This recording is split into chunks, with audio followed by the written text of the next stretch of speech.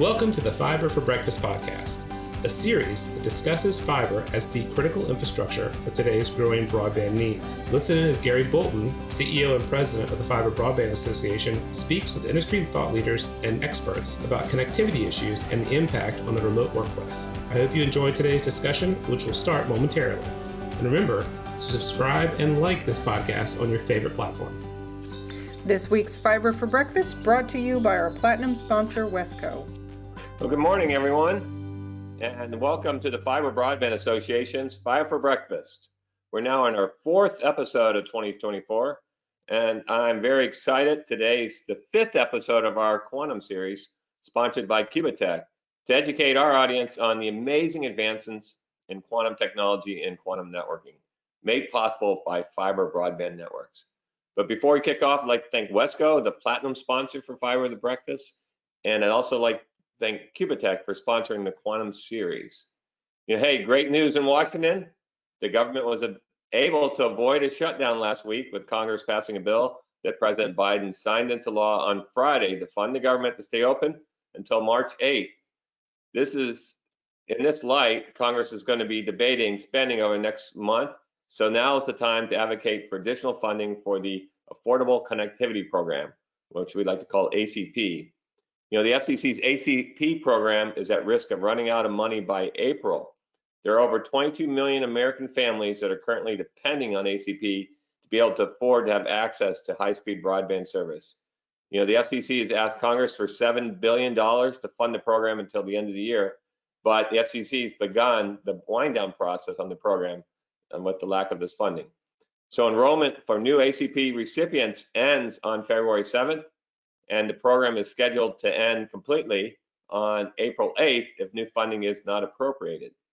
One way to advocate will be participate in our Don't Disconnect Us Day, which is happening tomorrow, January 25th.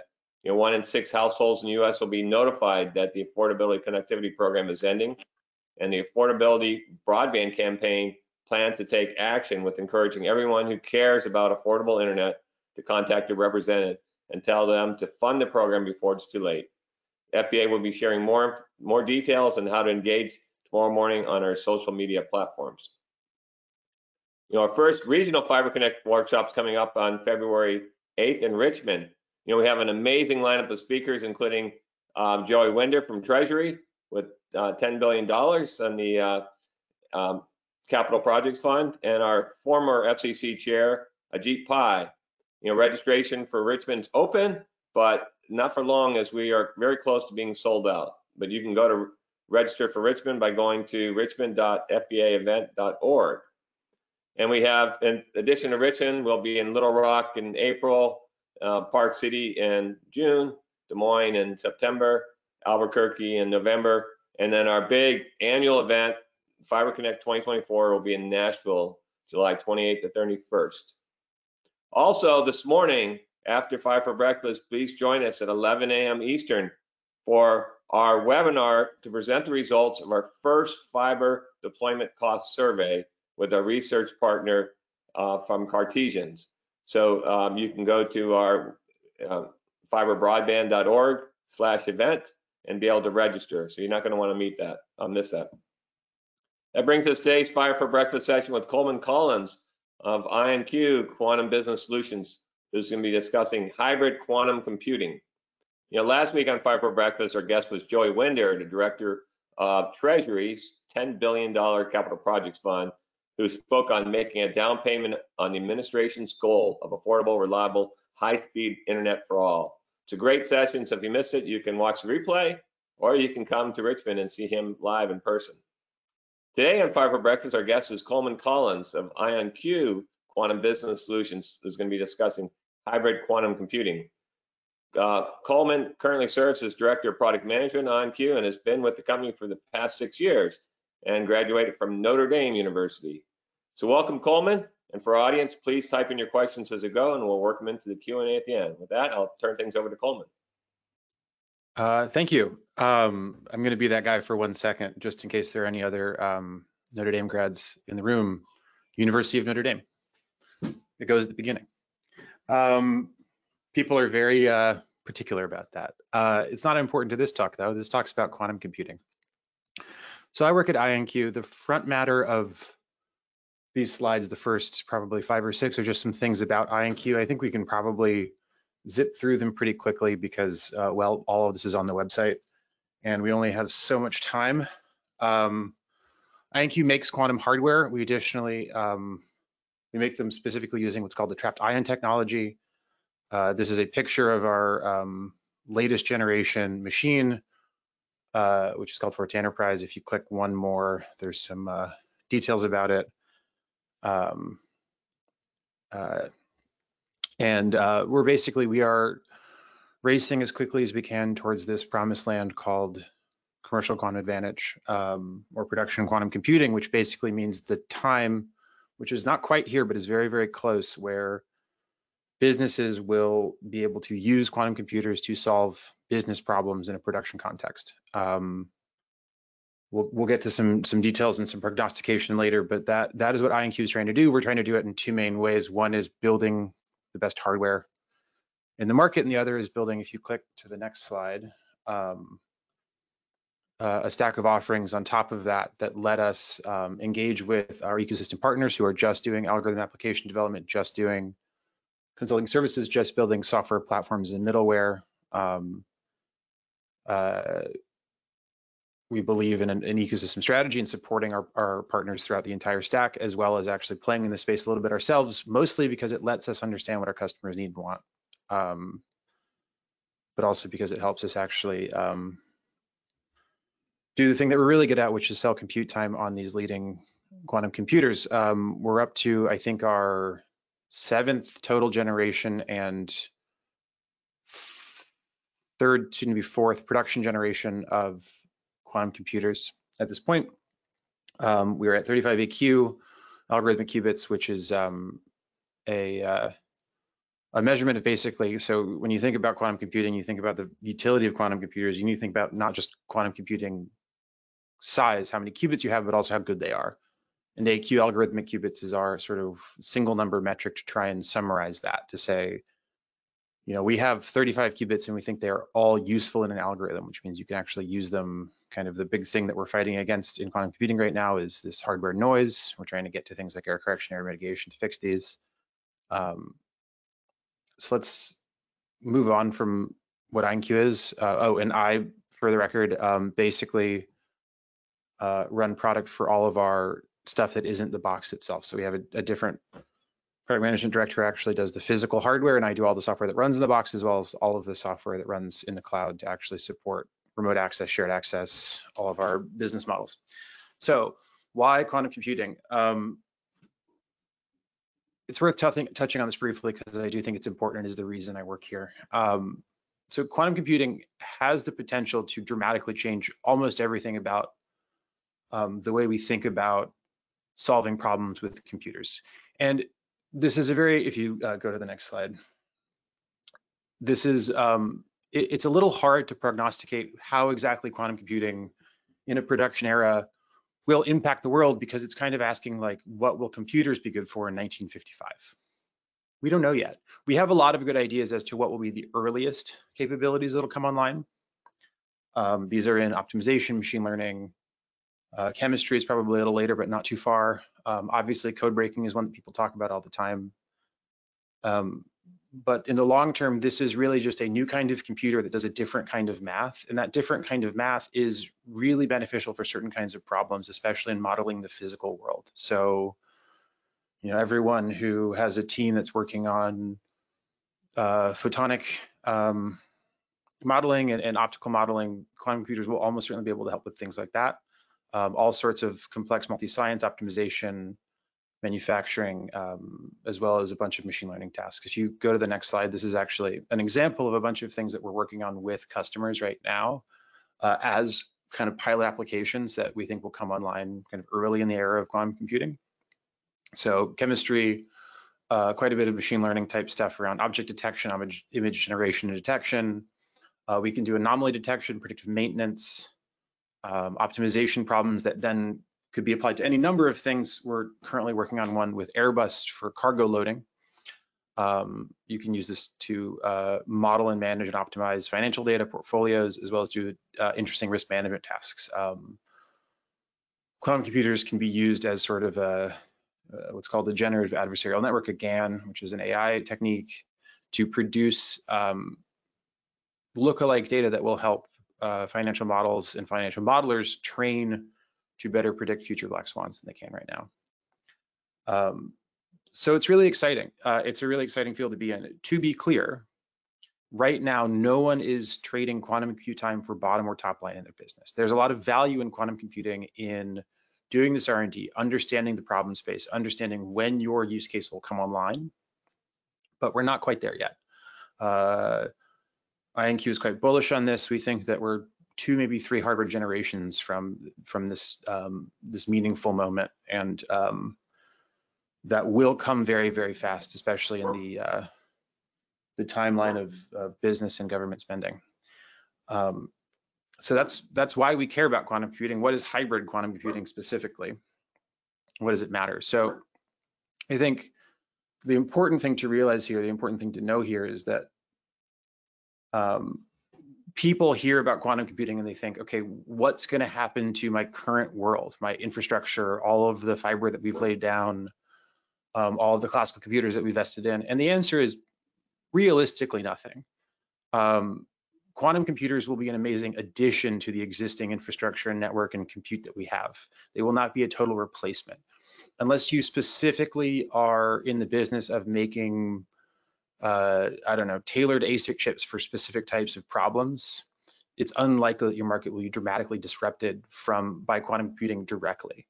Now, it will unlock the capability to do all sorts of problem solving that you can't do right now, but that doesn't mean that quantum computing will be able to solve every problem, and it won't be able to replace classical computing. We won't want it to replace classical computing in a lot of the things that we do right now. If you go to the next slide, this is sort of our metaphor for this that we like.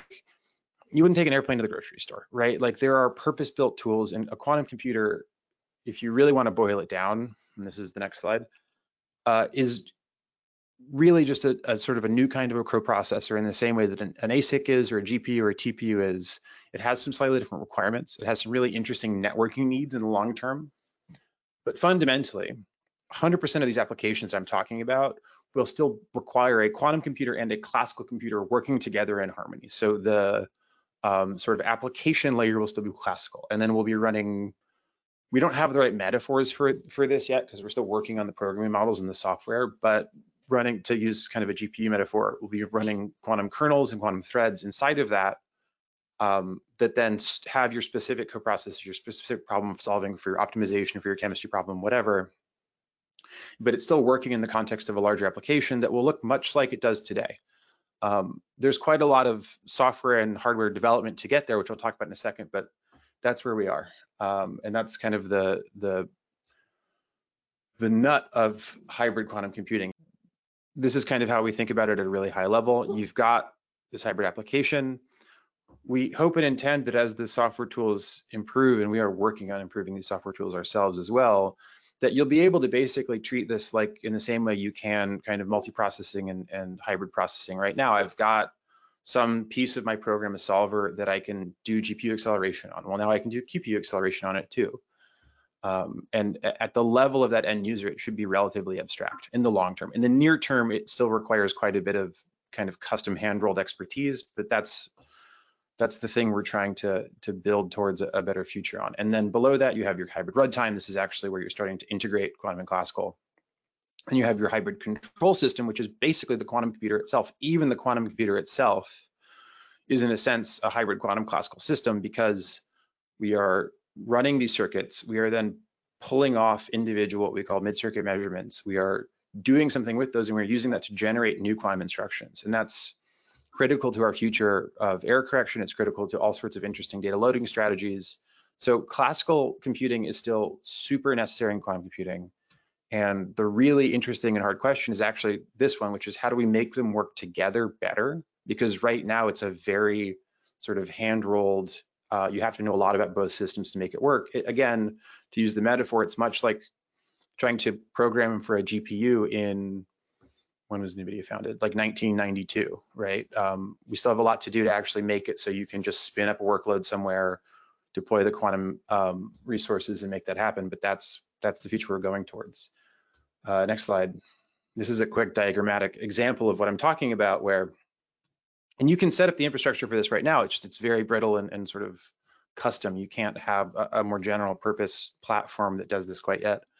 You have your commercial application, then you have some kernel solver inside of it that has a decision engine that says, do I want to run this on a GPU, a CPU, a tensor processing unit, a custom ASIC, or is this an appropriate use case for a quantum computer? If it is, then I'll spin up this quantum kernel, which is running in this kind of quantum runtime. And where that quantum runtime is an interesting question, because again, right now, it's a little bit far away from the computer itself physically, like it's on a box in that room or in the cloud nearby.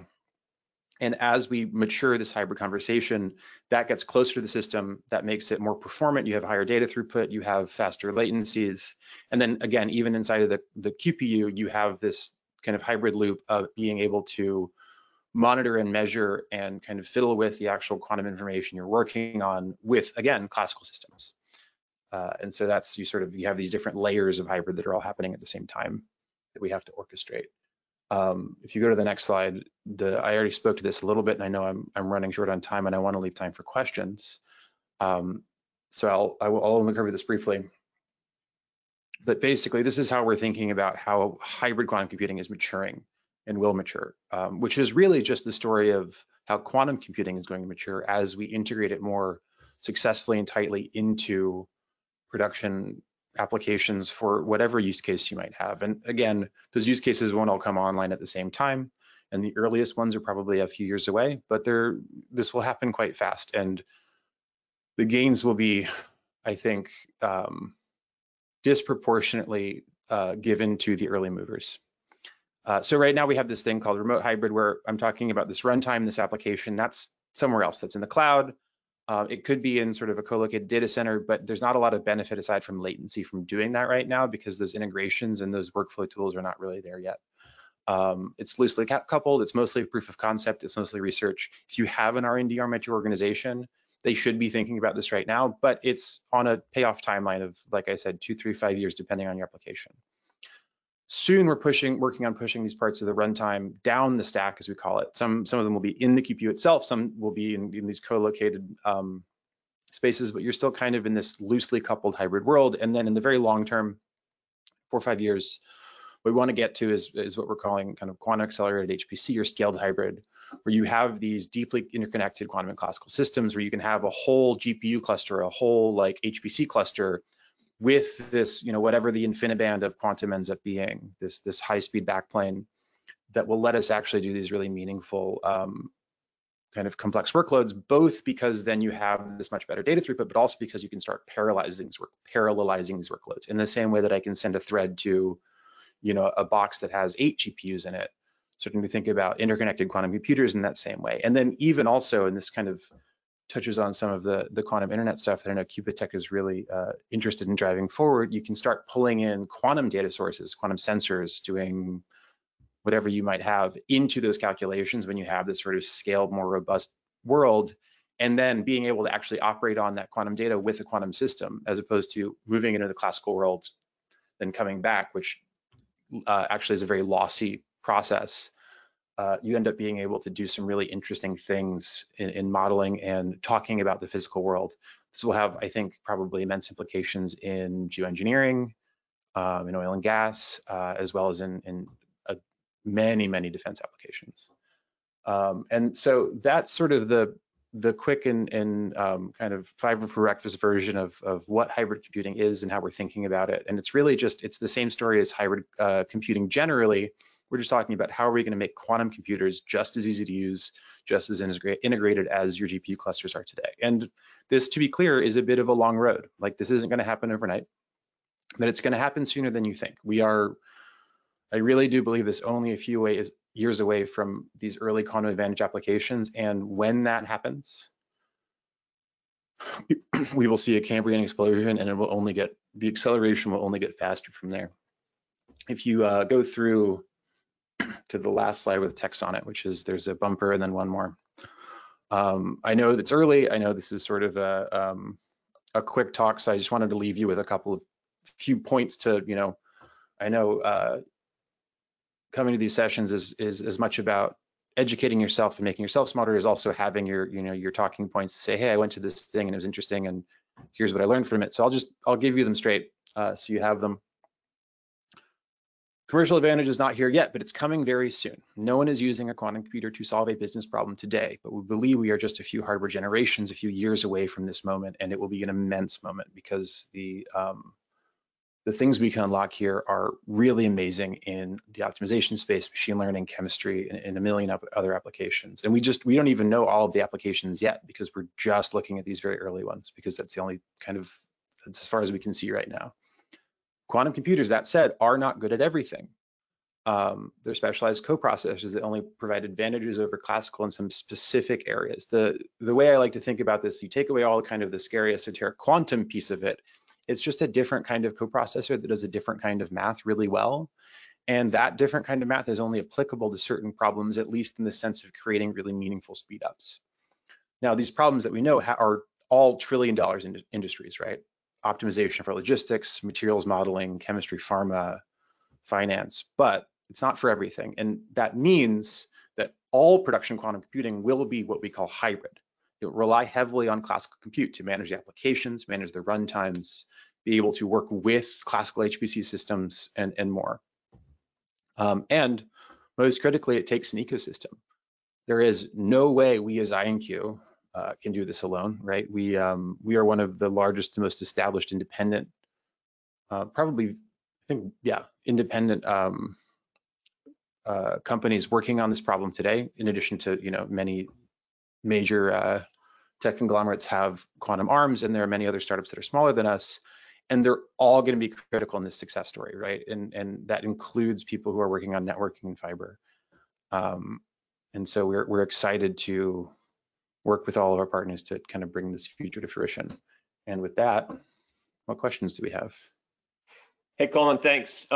So when we think about Moore's law, and as we get more and more transistors and cut costs, right, every 18 months, we're getting down to atomic level. And so this is the extension of Moore's law that now I'll call it a quantum leap into, quantum co-processing and so forth. Is that the way we want to look at this?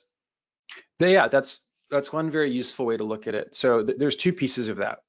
One is that, and this is a whole other topic, but people do think that there is going to be eventually we're going to run into a scaling problem with classical systems. Moore's law can't continue forever. It can probably continue for a little while yet. And A, yes, quantum computing will be able to pick up where that takes off. But B, there are certain kinds of problems. And again, RSA, this code breaking thing, is the classic example everyone uses, that even if you had a computer the size of Earth, like the number of bits as atoms in Earth, you would not be able to solve a meaningful ground energy state estimation on a caffeine molecule. You would not be able to break RSA 2048 with a classical computer because it's just the wrong kind of math. And quantum computing and quantum algorithms have certain access to these other sort of mathematical tricks, these other ways to model and solve problems that will actually let us unlock not just things that we can't with classical computers today, but we won't ever be able to unlock with classical computers. So it's a yes and answer. And so when I think about what quantum applications, I think of iterative processes, anything that's trial and error. So whether it's, curing cancer or coming up with better ways to develop batteries or anything that you're doing trial and error versus a straightforward computation, what you do with classical computing. That's not strictly true, although many of the earliest applications that come online are going to be these iterative processes. Yeah, you're optimizing over some field to try and find the optimum binding energy of a molecule to bind with some protein, or doing a graph problem to try and route trucks or what have you. But there are other applications that are a little bit farther out that are kind of much more one shot, solve through the maze of possibilities in a new way. But yes, that's right. Many applications look like that. And that's also why kind of hybrid is important, because that back and forth is managed by a classical computer. So, okay, so we talked about hybrid quantum computing. So how does this play in the quantum internet? It's a great question. So in a couple of ways. One is that as part of the scaling story, we will want to be able to connect physical quantum computers with each other, with then also a classical backplane such that they can actually understand, like there's some meta information that you need to be able to network these systems together. So you need the quantum internet to actually send the coherent information, which is coherent is a sort of domain term that means like still quantum information, the quantum information, and then also classical information to be able to understand your timing regime, understand kind of which photons and ions are entangled, and then actually be able to operate on these systems as large contiguous systems, or be able to pass entangled pairs around for key distribution and things like that. So I think it's all part of the same story. In the same way, we will need kind of hybrid solutions to the quantum internet too. It won't just be all quantum information moving around. It'll also be classical information that supports that quantum information. So you mentioned a little bit about trapped ions. So why trapped ions? Why is that better for the quantum internet? Yeah, so basically it's because we use our basic unit of operation is an ion. And the way we actually address our ions, we don't, unlike, for example, a superconducting system where you have loops of wire and then all of your control plane is actually also wired in physically with, I think it's actually gold, not copper. With ions, we use lasers, which is to say we're already sensitive to visible, actually, there's a big technical move in our business. We're moving from an ion species, ytterbium, which is an element, to barium, which is a different element, specifically so we're closer to a fiber optical wavelength, because we actually have the ability to do photon-ion interactions already. It's already what we do. And so being able to then do that across longer distances, so rather than inside of one kind of ion chain or ion trap, across different systems is much, much easier. Still, to be clear, a relatively hard engineering problem, but much, much easier than having to up-convert that signal from a microwave regime to an optical regime, then send it somewhere, and then do the reverse and still have that information stay coherent. All right, let me just end with, okay, so you kind of said we're a few years away. So when are we going to see production quantum, and kind of what's the first application going to be? I mean, that is quite literally the billion-dollar question. If I had a crystal ball, I'd love to know myself. I think I will say that in the kind of 6 years I've been at INQ, we've moved from an if to a when question. And I think the when question is really about how soon we can find these early applications that only require sort of smaller, more limited quantum computers. And kind of our engineering organization and our technical leadership really strongly believe that'll be our system that we're calling Tempo, which has around 64 algorithmic qubits and is scheduled for, I think, production release, early access maybe next year, and production release in 2026. We think that will, if not actually unlock commercial advantage, bring us to a point where people will be able to find the first commercial advantage applications and then run them probably on the Harper generation after that. And this is just my own prognostication. I'd be very surprised if we leave the decade without early quantum advantage. Well, Coleman, thanks for sharing all your expertise and knowledge with us, get us a little bit more familiar with hybrid quantum computing. So thanks for that. And I want to thank everybody for joining us and look forward to getting back together next Wednesday. We'll be speaking with Jim Stegman, the CEO of CostQuest, to discuss the critical role of the broadband traffic and precision data for funding programs. So as you know, CostQuest is the genius behind the newest, latest and greatest FCC maps. So it'll be good to see what's behind the covers. Thanks everyone. We'll see you guys next Wednesday, and hopefully see you guys in 30 minutes for we'll review the results of our first annual fiber deployment cost study. So please join us for that. Thanks everyone.